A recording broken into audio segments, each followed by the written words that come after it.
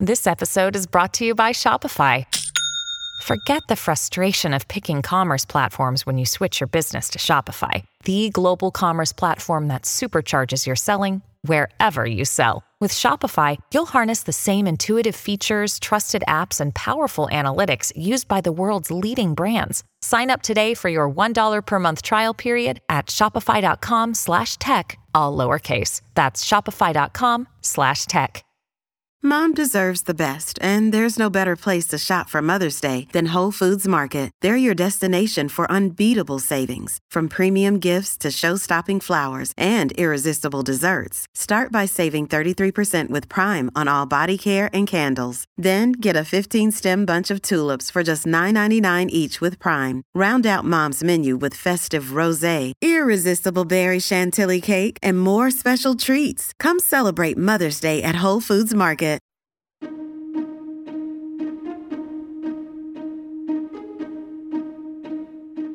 Hello and welcome to the How To Academy podcast, the bi-weekly show from London's home of big thinking. I'm Vas Christodoulou.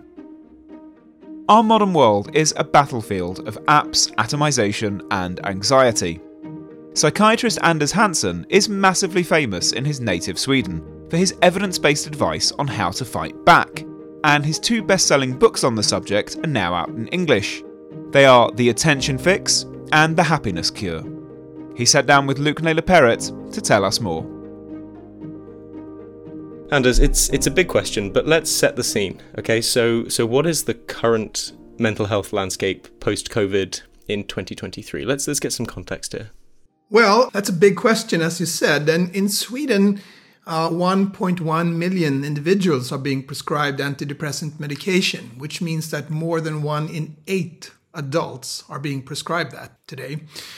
Does that mean that we are worse off, that we're feeling worse than we used to? Well, that's a very, very difficult question to answer, actually, because it's difficult to measure these things over time. You can't just look at how many packages of antidepressants are being prescribed, because that could be due to doctors are more willing to prescribe it and so on. But what stands clear from a number of different studies is that teenagers, especially girls, are definitely feeling worse than they used to do.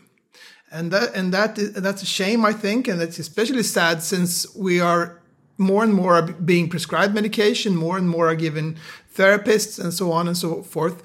So I think my conclusion of all this is it's that we're definitely feeling worse than we ought to do, given how good things are, because we have a terrible war in Europe. We should not forget about that. But apart from that, most of us live in peaceful countries, and we have never been healthier or wealthier, actually, than at any point in the history of our species. And why then are so many people struggling with their mental health?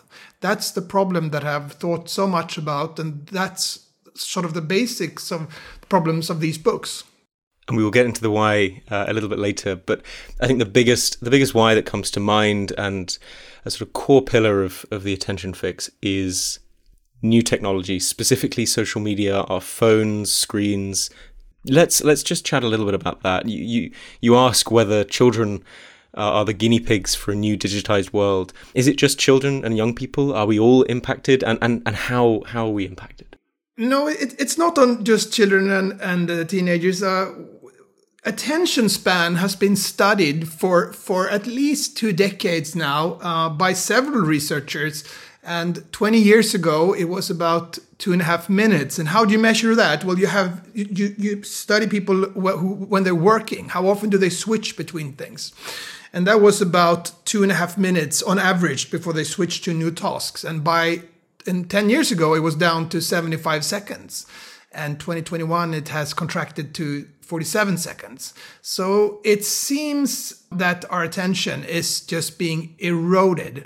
And I think that the reason for that is that there's a war for our attention. And that war is being conducted by tech companies. And they are just getting better and better and better at grabbing that. And that means that we are spending more and more time on our digital devices. And adults spend, on average, about 4 hours per day on their smartphone. And for teenagers, it's 5 to 6 hours. It's actually difficult to measure that because it increases so fast that all these measurements become inaccurate after just a couple of months. And I think this is the fastest change that we have ever seen in human behavior in the history of our species. And of course, that raises a very important question. What does this do to us? And that is a question that a couple of years ago was just a big question mark. We did not know that, but now there's been many studies done, and it is starting to emerge a picture about the consequences of our digital lifestyle, not only in terms of focus and in terms of productivity, but also in terms of mental health. And some of the stats that you quote are genuinely chilling. And this was from a couple of years ago, so no doubt it's got worse during COVID, but I'll just throw some out here. A quarter of under 1-year-olds use the internet, a half of under 2-year-olds. 7 hours of daily usage is really common for teens in the US. 2,600 touches of phone a day. 50% of under 24s check their phone at least once in the middle of the night. This is huge. And then we forget that this book was written before TikTok, which is the attention fix, extraordinaire. I mean, you must just stare at those stats and get horrified. Yeah, you wonder, why is this the case? And the reason for this is money. The most valuable thing in today's society is not dollar or euros or pounds or gold. It's yours and mine attention. And there's a war for our attention that's being conducted now, that's being fought between tech companies, and they're just getting better and better at that. And if you compare it to a car company, if they don't make a better and better car, they will get pushed out of the job of the market. But for a technology company such as Facebook or Twitter, their product is not a platform that lets us distribute pictures and phrases. Their product is our attention. And if they don't get better at picking that, well, then they'll be pushed out of the market. So if you've ever tried to reach the customer service at Facebook and you had a problem with that, that's because you are not the customer of Facebook. You are the product of Facebook. And I don't know how much you paid for your phone, but I guess it's something around £700 or £800, perhaps, if it's a smartphone. And then you pay a subscription every month, perhaps £50. But that's not the cost. The cost is your time. You spend 4, 5, 6 hours per day on this. And that means that you are spending less time on other things. And that is, I think, one of the major consequences of our mental health. We don't sleep as much as we used to. We don't move as much as we used to. And by moving, I mean we don't exercise. We don't meet as much in real life. So that means that those 3 pillars of well-being, sleeping, exercising, and meeting in real life, are being eroded in today's society in a way that we have never seen before.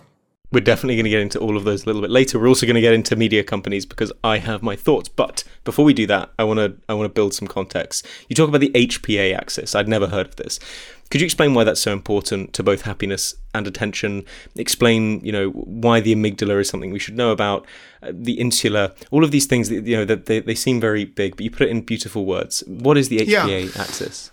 So the HPA axis is your stress system. It's the most central stress system in the body. And the H stands for hypothalamus. That's a part of the brain.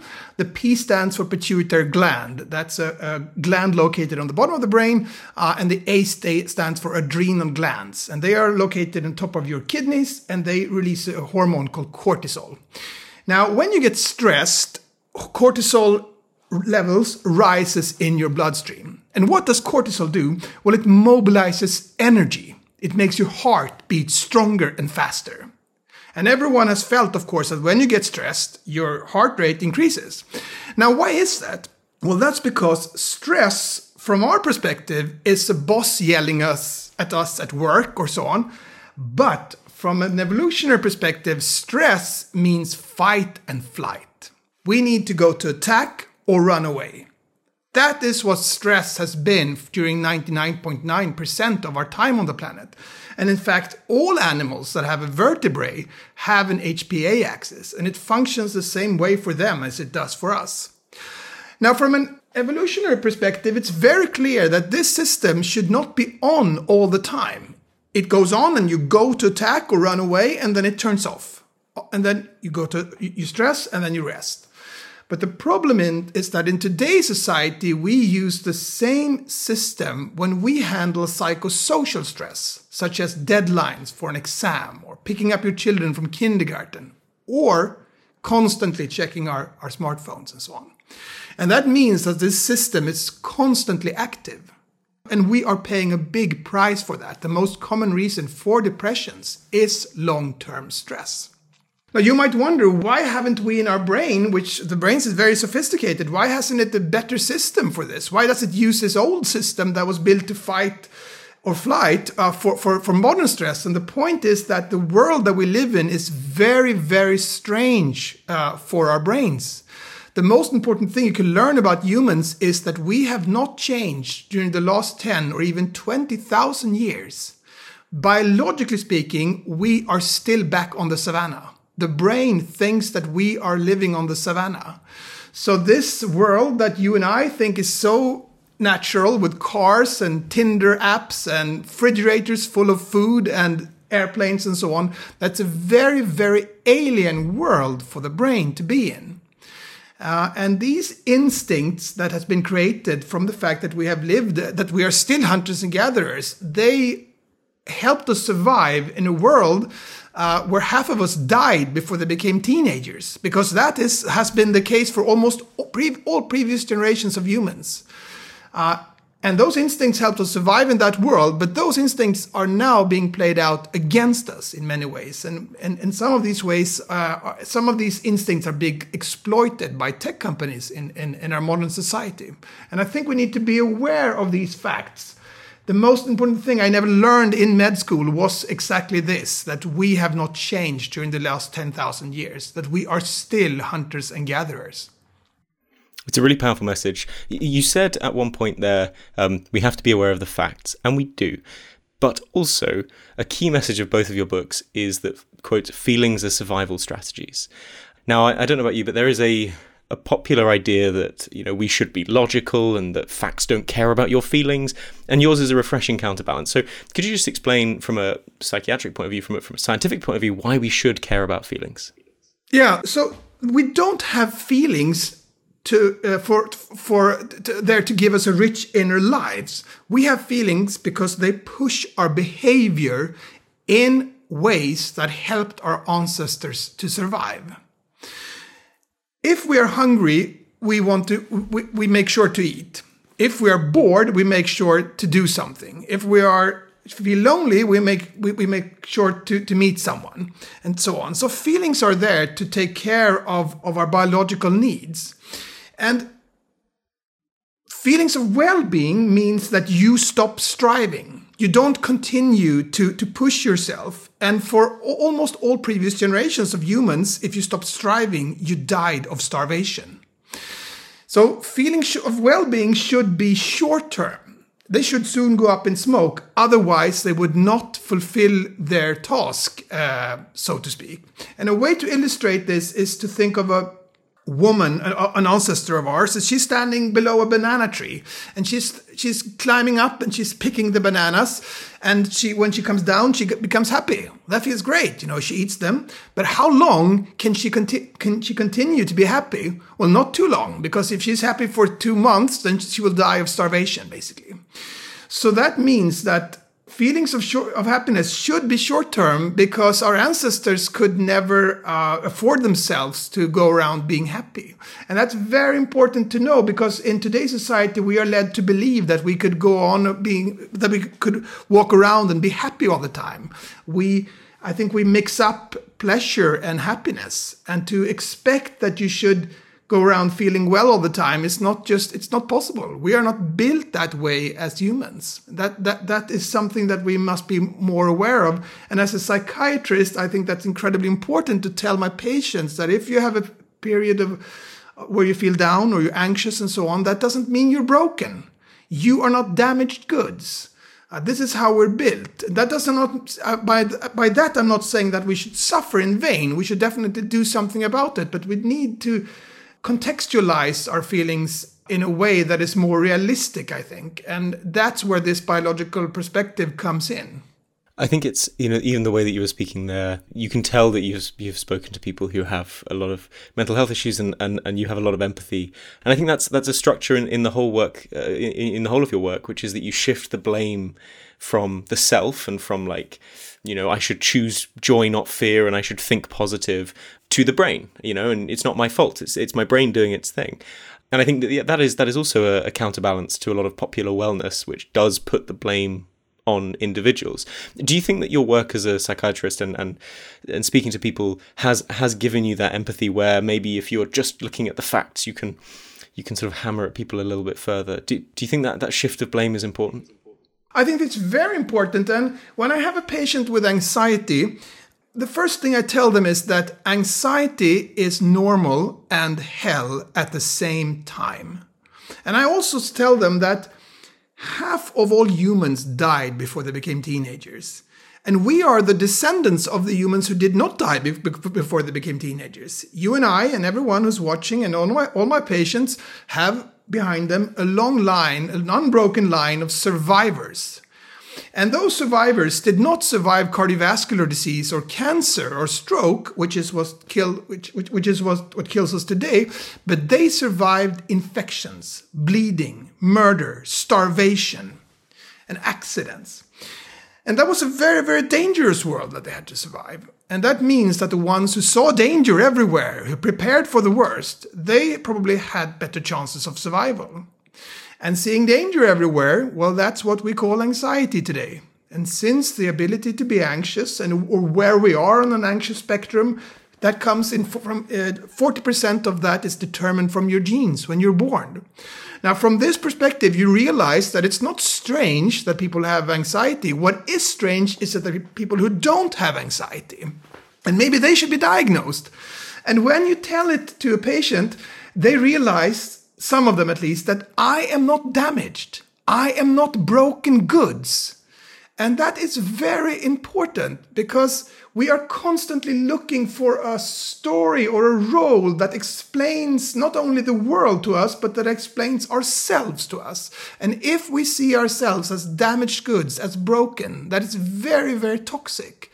So the way you contextualize anxiety or a depressive episode is very important of how you experience it. So therefore, I think this biological perspective is important. And a lot of self-help books sells this myth that you should just pull yourself up or choose happiness or whatever. And that sounds nice, but it's not that simple. Mother Nature is much more powerful. She creates much more powerful mechanisms in us than those that can be fooled around by simple cliches. If it was that simple to trick anxiety wouldn't be there in the first place because it would never fulfill its purpose, which is to help us survive. So I think sometimes that this positive thinking, this optimism has a coolness, almost sinister coolness in it, because it presents the solution as something that you have to achieve yourself. And if you don't do that, then you're worthless, basically. If you try to say to someone who's very anxious, just feel happy, that's not going to work. And then they're just going to feel worthless. So I'm not saying that this positive thinking isn't important. It could be important too. It's where you stress the balance, so to speak.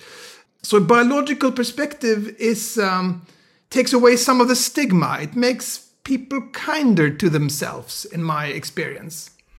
This episode of the podcast is sponsored by Marquee TV. Marquee TV is an incredible streaming service that is a gateway to arts and culture. With my subscription, I've enjoyed watching some of the Royal Shakespeare Company's most acclaimed productions of recent years, including David Tennant in Richard II and Simon Russell Beale in The Tempest. I've seen multiple productions of The Ring Cycle and Thelonious Monk playing in Brussels in 1963. I've watched Alice in Wonderland at the Royal Opera House and Giselle at La Scala. Marquee TV really is the most accessible way into culture I've ever encountered, and a treasure trove for any arts lover. You can try it for 3 months for just 99p. Yep, 3 months for 99p with the code HOWTO. Just visit marquee.tv and use the promo code HOWTO to dive into the world of the arts like never before. It's so wonderful to hear you speak so passionately about it, and I think it's absolutely a perspective that's so needed. I think to go back to the model of shifting the blame from the self to the brain, can we push it further, right? Can we push from the brain to specific actors? You spoke there about the people who are buying your attention, the marketers, the social media companies, big data, arguably poorly informed politicians as well, who are allowing this to go on. You know, who are the people who we should be sort of holding to account? And, you know, we can't just blame kids for being on their phones, right? There are people who are profiting off it. Who should we be thinking about there? Yeah, that's a great question, and I think that social media companies are partly to blame. These are incredibly complex issues, of course. But for instance, there's been a discussion whether social media is harmful for our well-being, and it's been very hard to study that. And why is that? Well, that's because no one wants to quit. You know, you can't say to someone, give us your phone for 2 months and then we'll see what happens, because no one wants to handle in their phone. So it's very hard to do these studies. But it turned out in 2021 that a whistleblower reported to Wall Street Journal that Facebook's own researchers knew that Instagram made a third of teenage girls look negatively on their own body. And in about 10% of the cases where teenagers had suicide thoughts, they could be traced to Instagram. Now, these researchers at Facebook, they had access to data that external researchers could only dream of. And they warned about this to the senior management, and the senior management did not just ignore these warnings. They actively hid them from the public. And that is a disgrace, I think. A whole generation, hundreds of millions of individuals in their most vulnerable part of their lives, when they're teenagers, their lives is playing out on a platform, a big part of their lives, and the platform doesn't care whether it's safe or not. I mean, that's horrendous, I think. And there was Snapchat launched AI friend recently. And this was earlier this year. And in Snapchat, you could chat with your friends, but they launched an AI friend, and you could talk with this virtual artificial intelligence friend, and it sounds very harmless, right? You could talk about whatever, and they could tell you that read your homework or go to bed or whatever. It sounds nice. Well, it just took a couple of hours before this was released, before people started to discover that you could ask this AI friend how to have sex with a 30-year-old man if you're a 13-year-old girl. And he would give you advice.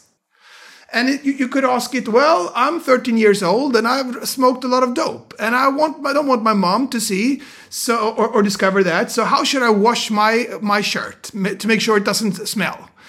And they were given advice. Now, Snapchat warned, they seem to have suspected this, so they warned that the AI friend could hallucinate and that these things could happen. So they were trying to say, don't blame us about this. But the thing is that if they had just spent a month or two more on security work, they could have fixed this. Why didn't they? Well, I think that's because they were in such a hurry to jump on the AI bandwagon, because artificial intelligence has been so hot, that they didn't care. They put the money before the safety of teenagers, and they rolled out this product to hundreds of millions of individuals. And I as you probably remember, Facebook had a saying that move fast and break things. And this is exactly it. They moved fast and they broke teenagers. So it shows that it's a very sinister world where profit always comes before safety. When I read about these cases and when I read about how much teenagers and adults, for that matter, spend on social media, I think of experiments that was conducted by a biologist from Holland called Nicolas Tinbergen. And he got the Nobel Prize in the 60s, I think. But he made discoveries in the 1940s where he took seagulls, the bird seagull, and the seagulls have on their beak a red dot. Now, when the newly born seagulls, they pick on the beak, on the red dot on the beak on the parent, because that signals that they want food, and the parent gives them food. What Tinbergen did, he took a pencil, and then he drew a big red circle on that pencil. And that circle was bigger and redder than the one that the parent had on their beak. And he held this pencil in the nest. And the younglings picked on the pencil, even though they were hungry. And even though, of course, the pencil could not provide them with food. And even though the parent was in the nest. Now, Tinbergen called this a super stimuli. It's a stimuli that is so strong that it overrides what nature has provided. And I think that so many things in today's society are super stimuli. Candy is super stimuli. There is nothing as sweet in nature as candy. There is nothing that contains so much calories as candy does. Candies are basically super fruits. And when we eat them, our brain, which is wired for survival and starvation, thinks, this is awesome. I have run upon the best tree on the savannah. Eat everything. And then we feel an urge to eat all of it, of course. And the same thing, the same logic can be applied to our digital technologies. They are super stimuli. There is nothing so rewarding in nature. And that makes it very, very difficult for us to put them down. And when we try to put them down and we can't, we blame ourselves. We feel worthless. So part of the problem is, of course, to what you can do for yourself. But part of the problem is these companies have not taken responsibility. And what can we do about that? Well, we can do what you and I are doing right now. We're having a discussion about it. We're raising awareness of it.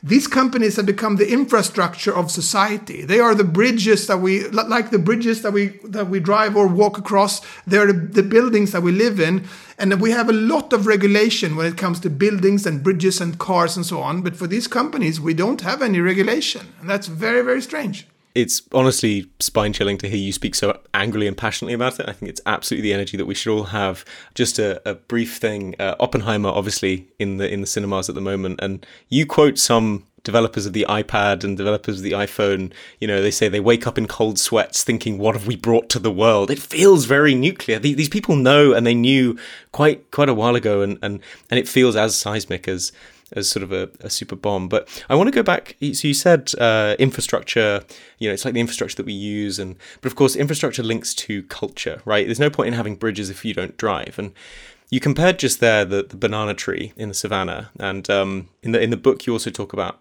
the comparison to McDonald's. And you say, well, of course, the brain thinks the same.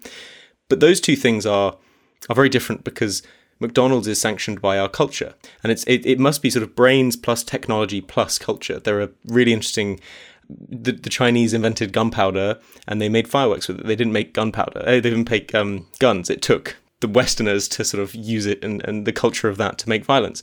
Our culture is also to blame here as well, right? We allowed the technology to become super stimuli. We could have rejected it, and I think we have to continue that, right? We have to continue that. That's a very good point. And I think you could compare it to the petro industry. It was known for at least 50 years, perhaps 80 years, that if we burn a lot of fossil fuels, we will fry the planet. We will have a greenhouse effect. Now, what did the petro industry do? Well, they hired a lot of lobbyists to make sure that this knowledge was, fussed around. Maybe it's not so bad, yada, yada, yada, yada. And you have all these you can't say for sure whether it's a warming effect, yada, yada. And then when it became reality, it was too late. It was already, we were so attached to our fossil fuels that it was very, very difficult to turn around. And I think that you could make that comparison. Social media companies have spent an enormous amount of money on lobbying in order to make sure that they are not regulated. And that's just a shame. And now it's very, very difficult to take it away. Completely. And so let's move back to the brain, because that is probably easier to understand than society as a whole. You speak about how our brain is hardwired to be terrified of social exclusion, and you draw that to both phobia of public speaking, but also of like not being in the WhatsApp group, which seems so silly, but you give it a really good biological reason. Could you speak about the science of that? Yeah. One of the most interesting discoveries during the last decades in medical science is how important or how dangerous loneliness is. And by loneliness, I don't mean a day or a week, but long-term loneliness. And though I also should add that our social needs differ. So if you can't measure loneliness any other way, then ask Do you feel lonely? And if you feel lonely, you are lonely. If you don't, you're not, so to speak. Now, it's been shown that long-term loneliness seems to be as dangerous as smoking 15 cigarettes a day.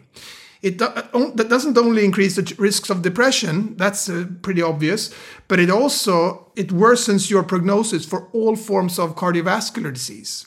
If you get a heart attack or cardiovascular disease, you are more likely to die if you are lonely. And we also know that it seems to affect the risks of some forms of cancer. But that is very strange. I mean, how could loneliness be dangerous? That it's boring, of course, that's one thing, but how could it be dangerous to the body? And the reason is probably that loneliness meant death for our ancestors. To be in a group, you were safe. If you were isolated, you were gone. You would die. To be part of a group was as important as having food. Now that means that the ones of our ancestors who had the most strongest drive to create and nurture social bonds with other humans, they had better chances of survival.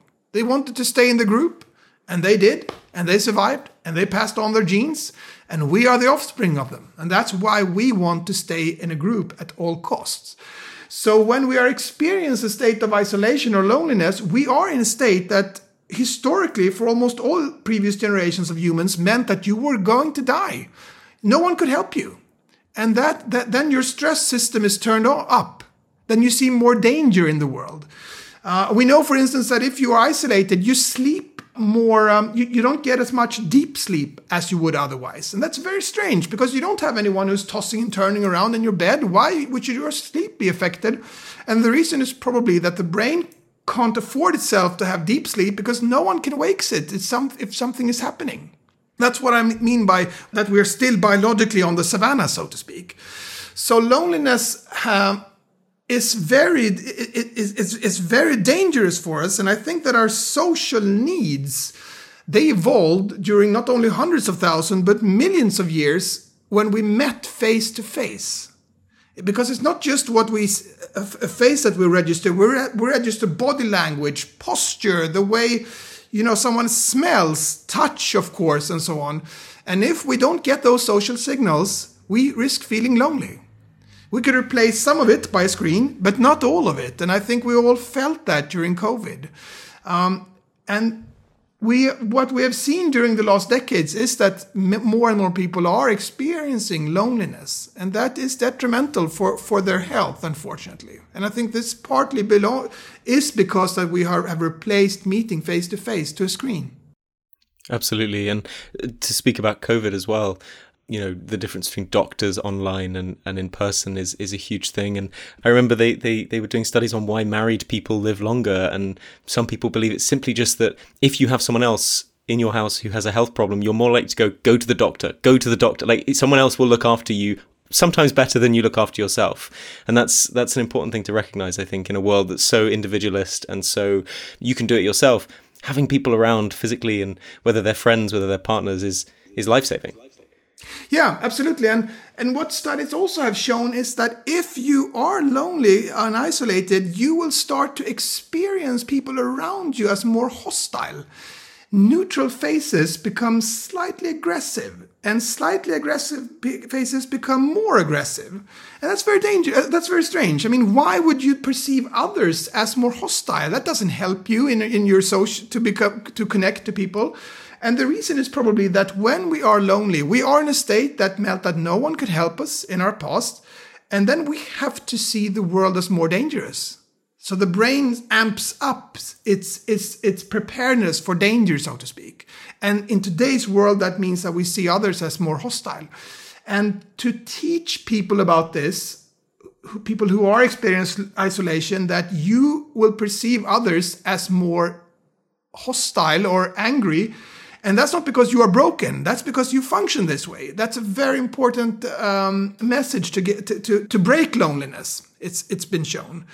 So I think, and for the ones of us who don't experience loneliness, it's important to realize that someone who is a bit edgy or perhaps slightly kind of angry or whatever towards us, maybe that's a symptom of loneliness. And loneliness is regarding how big health effects it has.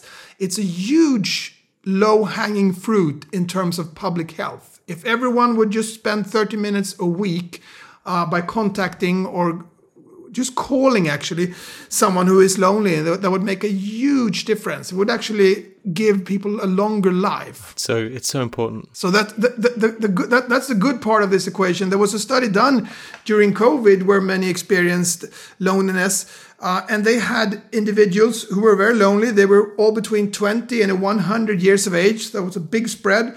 And then they were called 3 times a week, 10 minutes every time, by someone who just chatted about, whatever. And after a couple of weeks, they felt less lonely. And you measured their loneliness by a score. And it dropped quite substantially from just 3 telephones a week, 10 minutes every call. And those calls were not delivered by super psychologists. They were delivered by teenagers. And they had gotten training that can be summarized in a couple of sentences. Listen to the one you're talking to. Be interested in what he or she is saying. And let him or she decide the topic. That's it. So when you give your mom or your dad or grandpa or whatever an extra phone call, you don't just make them a bit happier, you give them a longer life.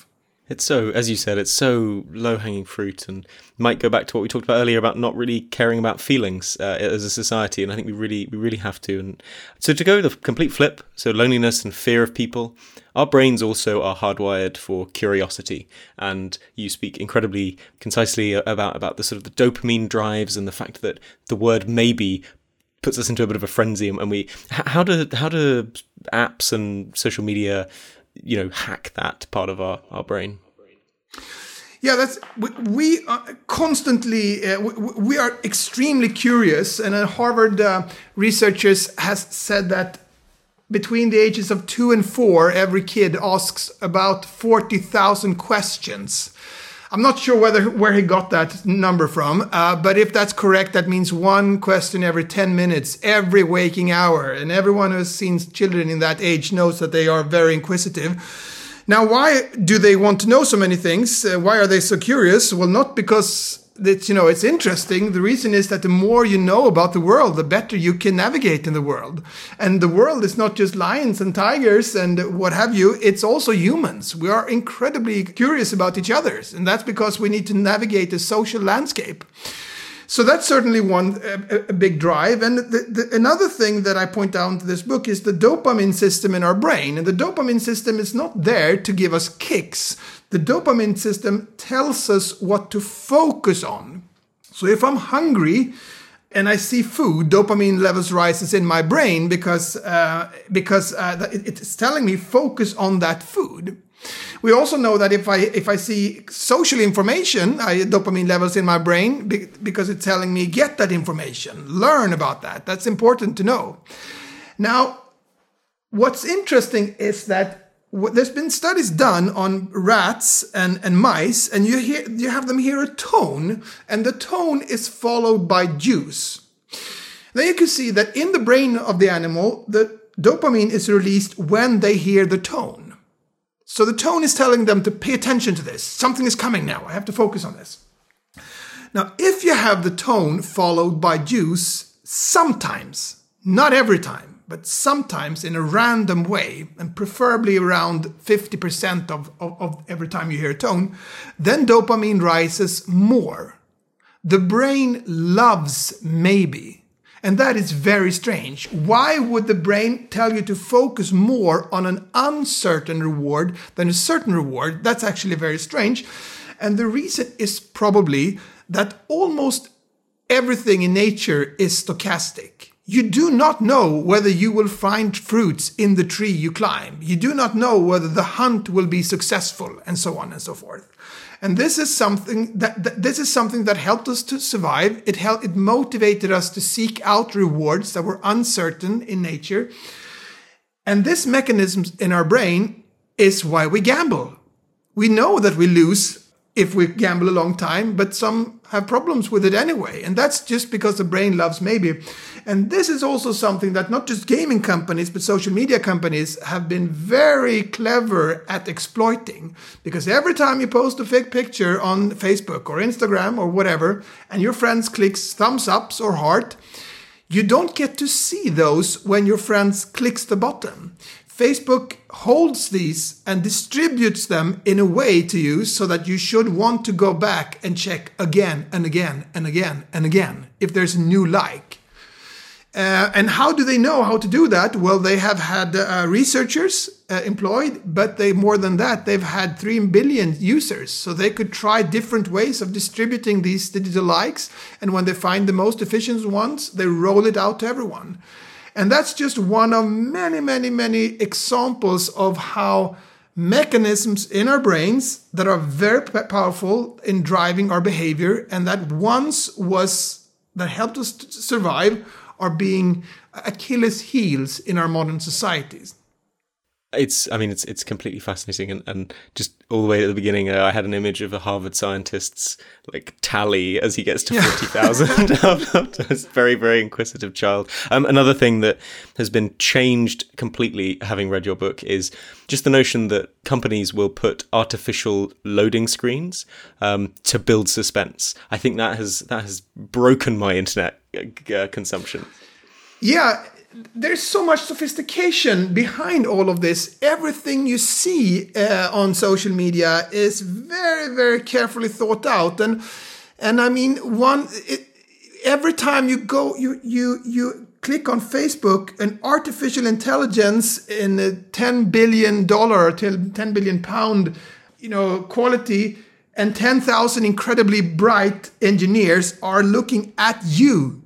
And they are saying, okay, how should I make him not to log out? And I can use every trick in the book because your time is their product. And of course, one of the things that we have seen played out is that we get information that makes us afraid or angry because the brain wants to register those things. It's very important to be aware of danger, social danger. And that means that if 10 posts on social media are I had a normal day, whatever, and one is I had a terrible day, I had a fight with my boss, then you're going to see that one because that's the one that you can't take your eyes from. And when that is being played out on the whole planet, we all go around and think that we're getting more angry at each other.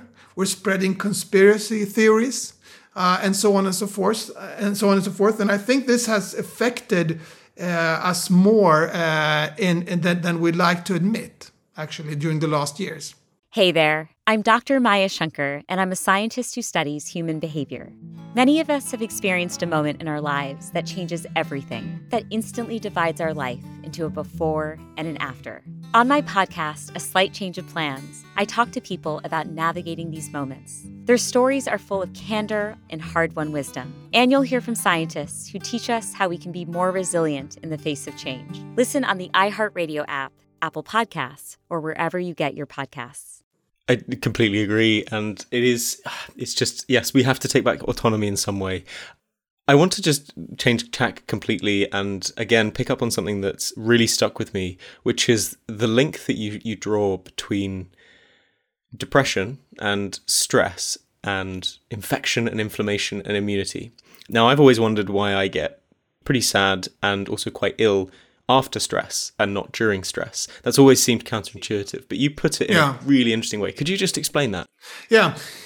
So it's just like you said, I've seen it so many times in patients. They have severe periods of stress and then they finally go on vacation or they finally get to relax and then the depression kicks in. And they wonder, why is that? I mean, now it's all over. And we can't really say for sure why that is, but a probable reason is that stress meant that you were in lethal danger for almost our entire time on the planet. And if you are stressed all the time, that if you're stressed constantly, that means that you are in a very dangerous world. And eventually the brain will just say, you should avoid this world. And how should you avoid it? Well, it downregulates your mood and drive, and everything feels worthless. We also know that there's a link between inflammation and depression. And inflammation is basically the body's response to every effect on it. If I do like this, I have a small inflammatory response here. If I have a heart attack, I have an inflammatory response. So it's the body's response to a lot of different stimuli. And one of the things that it's a response to, it's bacterial infection and virus infections. If you have an infection, you have a strong inflammatory response in your airways, for instance, if you have COVID. Now, when I went to med school 23 years ago, I was told that the inflammation in your airways can signals to the body that I have an inflammation, I have to rest and so on. I have to be cautious with my energy because it costs having an immune system going at full speed. But this is what they said. The inflammation could never signal to the brain. That the signal from the inflammation cannot get into the brain. But that has been shown to be wrong. The signals from the inflammation goes into the brain and it down-regulates our mood. And that makes sense because when you are having an infection, you're inflammatory. You need to have an immune system going at full speed, and then you can't waste your energy doing other things. Then you need to rest, so to speak.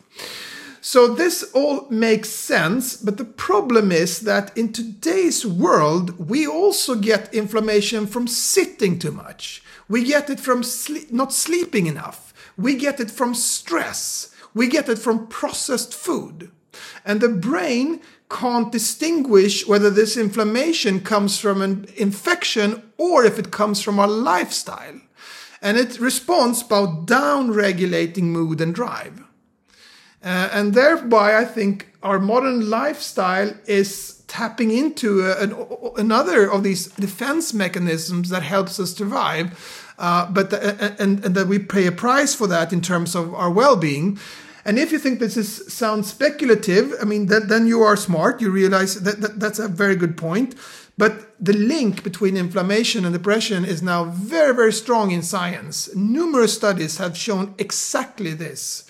So we need to look at depressions not just from the perspective of what's happening in our social life and our psychology, but also from what's happening in our bodies and our physiology. And when you learn more about this, the advice that everyone has heard about sleep and about exercise and so on, they become much more substantial. They go from being a cliche to something that you really want to prioritize because you understand the logic of it. You understand how it affects your body and indirectly how your brain is interpreting what's happening in the body. I think it's such an important point. I think there's such a sort of Cartesian dualism between body and mind in science, and to see it more holistically is such an important thing. You segued perfectly onto what I wanted to talk about in the last sort of 10-15 minutes, which is some practical tips, both to mainly to have slightly better attention and also maybe to have some happiness boost as well. The first question and the first practical tip that I've seen in the comments and the Q&A a little bit is to have less screen time, to be less addicted to your phone. But that comes with a problem, right? It comes with the parent who says, if I limit my kids' screen time, they'll lose out on friends, or, it's much cheaper than hiring a babysitter to give them an iPad. How practically can we go about little ways of decreasing screen time, both in ourselves and maybe for kids? Well, I don't have kids myself, and I see my friend kids with what hell this can be, when they bring this up. The kids get furious, and that by itself, I think, shows how incredibly addictive these technologies are. And I think, going back to what I said about the Nikotinbergen and the birds who picked the red dot, that these are super stimuli, and we can't have them around all the time. It's just not possible. It's really as simple as I can't have candy in my apartment. I will eat it. It's just too seductive. And therefore, I think we need to create a distance to technology. We should not have it in the bedroom if we have any problem sleeping at all. We should not have it in the classroom. We should not have it in the meeting room and so on. Because it's grabbing our attention. And for instance, there's been studies done where you have students doing tests for memory and focus, and some of them bring their phones into the classroom and some of them they leave it outside, and the ones who leave it outside perform better. And that's very strange because the ones who bring it in doesn't even pick it up from their pocket. It's just grabbing your attention from being in the pocket. And the reason is probably that it's providing you with so much rewards, so much dopamine, that you constantly have to think, I should not pick up my phone, I should not pick up my phone, I should not pick up my phone. And then that takes some of your mental bandwidth. And that doesn't make a big difference if you're doing something very trivial. But if you're focusing, if you're studying and so on and so forth, I think it makes a difference. And there was a study in Norway that came out just a couple of weeks ago that showed that 81% of everyone below 30 thought that they spent too much time on their phone. And that's a big increase. So teenagers and young adults and everyone is realizing that these technologies are so addictive, and we should not really blame ourselves because it's too tough, basically. And I don't know what advice to give to parents other than create distance to it a couple of hours every day at least. I don't think there is any way around that. And if you want to tell a teenager how to not to smoke, then you shouldn't, and you provide him or her with data on how dangerous it is in terms of lung cancer, emphysema, and so on. That doesn't work. You don't care about that when you're in your teens because you think you're immortal. But what does work is to say to them that tobacco companies, they don't care about you. They don't care if you live or die. They just want your money. They make addictive products so that they could squeeze every single buck out of you. And whether you are healthy or not, they couldn't care less. And I think that you could use the same logic in terms of Snapchat. They don't care about you. They don't care whether you will meet a 30-year-old man who will exploit you sexually or whatever. They couldn't care less about that. So by presenting in that way, you could sort of raise that inner rebel. And some kids might say that I'm not going to let these companies take my sleep away. I'm not going to let them exploit me, so to speak, to make money. So maybe that's a better strategy. But apart from that, I don't know. I love the reverse psychology that's thinking in teen brain. I suppose another simple thing is just writing to your member of parliament or politicians or local people just to make sure that if there is legislation coming up, I know that the EU is thinking about it, just sort of holding companies to account. But another really important feature of all of your work is exercise. And Carl in the comments has asked, how do I exercise if I haven't got the best body? It isn't, you don't have to go to the gym for 4 hours a day, right? It's not super intense exercise that makes a difference. Exactly. So exercise is incredibly important for the brain. And the brain actually seems to be the organ that benefits most from exercise, which is very strange. But we know that exercise improves all our cognitive functions. It makes us more creative. It makes us more focused. It improves our memory, and it even seems to affect intelligence, actually, somewhat. And this is strange. Why would the brain benefit from these things? And the probable reason is that the brain, as I said, it hasn't changed during the last 10,000 years. When did it have to reach its peak capacity for almost all previous generations? Well, that was when we moved. That's when we saw new things that we had to remember. That's when we needed our creativity the most, during the hunt and so on. So the fact that the brain benefits from exercise makes it, exercise from our perspective, a way to hack evolution, I think. Because if the brain would have been built for today's world, it would have its peak capacity in front of a computer or Zoom meeting. But it doesn't. It works at its peak when I'm out running, which is very strange. But that's just the way it is. And that's because it was that's when we needed these capacity the most. We also know that exercise protects us against depression. And for that, you don't need to run. Even 1 hour of fast walking every week reduces your risk of depression somewhat. And if you move more, you get a bigger risk reduction. So exercise is incredibly important for mood stabilization. And you should not mix exercise with participation in sports, in athletics and so on. Exercise has nothing to do with that. Exercise is riding your bike to work, or walking to work, or walking in stairs instead of taking the elevator. And this is very important to know, because we are lazy by nature. And why are we lazy by nature? Well, that's because almost all previous generations of humans died of starvation. And that meant that we should eat all the calories we should find, but we should not move if we don't really have to. So we are lazy by nature, and that is something that we sort of have to overcome. And my strategy that has worked is to try to build it into my life in a way that I don't make a conscious decision every time. I don't make a decision whether I should brush my teeth in the evening or in the morning. I just do that, and I think you should look at exercise the same way. It's something that you should build into your life, so you don't have to negotiate with the lazy part of yourself, because that lazy part of yourself is very strong and for a good reason. Saving calories helped us survive. And crucially, the lazy part of yourself, the lazy part of your brain, is not the lazy you, and you have a lot of autonomy there. Absolutely, and I mean, of course, it's not. This is not a question of black and white, but one shouldn't be too hard on oneself because one doesn't like to run. Because if we could tell our ancestors that we go for a run and then we come back to the same place without achieving anything, and then we lift heavy things into the air and put them down, they would say, you're crazy. To do something like that must have been as stupid as throwing food into the ocean. So we're constantly fighting an uphill battle here when it comes to exercise. Voluntary exercise is tough. And it should be tough because that helped us to survive. And I think of that when I'm lying in the couch sometimes, that, I'm not going to let my genes or my hunter-gatherer brain or something like that letting it decide what to do. I'm going to fight against it. And I'm not saying it works all the time. It doesn't. But sometimes it actually makes me put my sneakers on and then go for a run just to show who's in charge, so to speak. It's funny, it's not even that far away in our ancestors. I remember reading that the first joggers were arrested because people were so weirded out by why we were jogging down the street. They looked like they'd just committed a crime and they were running away. It is a very weird thing to do if you think about it for more than 3 or 4 minutes. Yeah, it is. And I was in Kenya this spring, and I got to spend time with a group of hunters and gatherers, which was just fabulous. And I asked them, do you ever go for a run?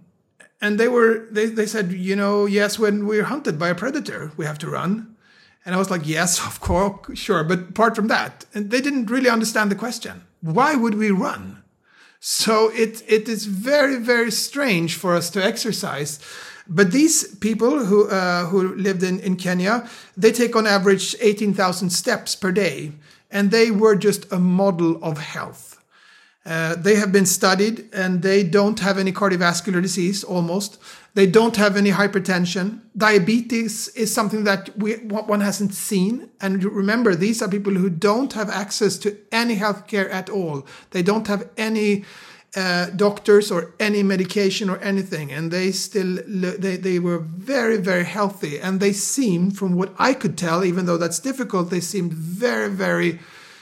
they seemed to be feeling well, all of them. They were not having a lot of anxiety. The kids were playing and playing soccer, and everyone seemed happy basically. And when I went there, I had this feeling that I felt a bit sorry for them because they don't have modern societies, they don't have TVs, they don't have hospitals or school.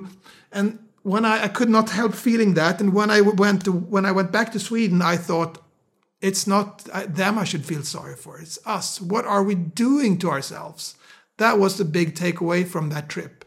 It's Rousseau and Hobbes all over again. Final question from Al, who says, to play devil's advocate, what about all the positives in social media? Activism, solidarity, being anonymous in potentially dangerous environments. Could you maybe speak about how to do social media in a good way and how to do it in a bad way? Right? You speak about the difference between individual and communal social media in the book. Could you just go into that a little bit? Yeah, I mean, of course, modern technology and social media can help us. There's no question about that. So I'm not a Luddite in any way, but what I am against is this business model where basically just our eyeballs on the screen is what's counting. Social media could have been designed in a way that makes us connect in real life.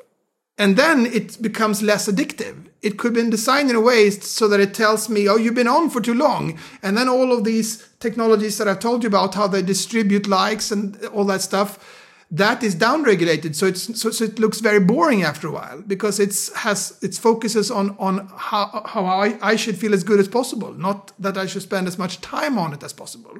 And I think these companies, they want to push this narrative that it's pro or against tech. That's not the narrative. It's pro user or pro company. If we want products that are more in line with how we function, then we will get that. And we should not adapt to technology. Technology should adapt to us. A brilliant way of ending. I hope, as I have been, you listener are inspired and excited and obviously daunted by the challenge, but I think we can do it. Just a final message. In all of your work, you say, if it gets really bad, do go and seek help. There's no intrinsic worth and no value of being anxious or unwell. That's a really important thing to remember, right? Yeah, absolutely. Absolutely. And seeking help is a sign of strength. But I've always asked about this advice. And my main advice, apart from that, is that learn more about the brain, because it's incredibly interesting. You will learn more about yourself. And you will eventually change behaviors when you realize how you are built under the hood. And it's, as I said, it takes away stigma, and it makes you more forgiving to yourself. And it's certainly been that way for me and for many of my patients. And that's what I've been trying to convey in these books. Anders, thank you so much. What a wonderful conversation. And thank you for your books. Please, everyone, go and check them out. They are available in all good bookstores as of today. Have a lovely evening. Thank you, everyone, for your questions. And thank you again, Anders. Thank you. My pleasure. This episode starred Anders Hansen and was produced and presented by Luke Naylor-Perrott. I make the show with Esme Bright and Nicole Wong, and our editor is John Doughty. We have loads more experts on health and well-being ready to watch for free as part of our membership programme, How To Plus. Take out a subscription with the code POD50, POD50, and you'll get it for half price, forever. Till next time, I'm Vas Christodoulou. Thanks for listening.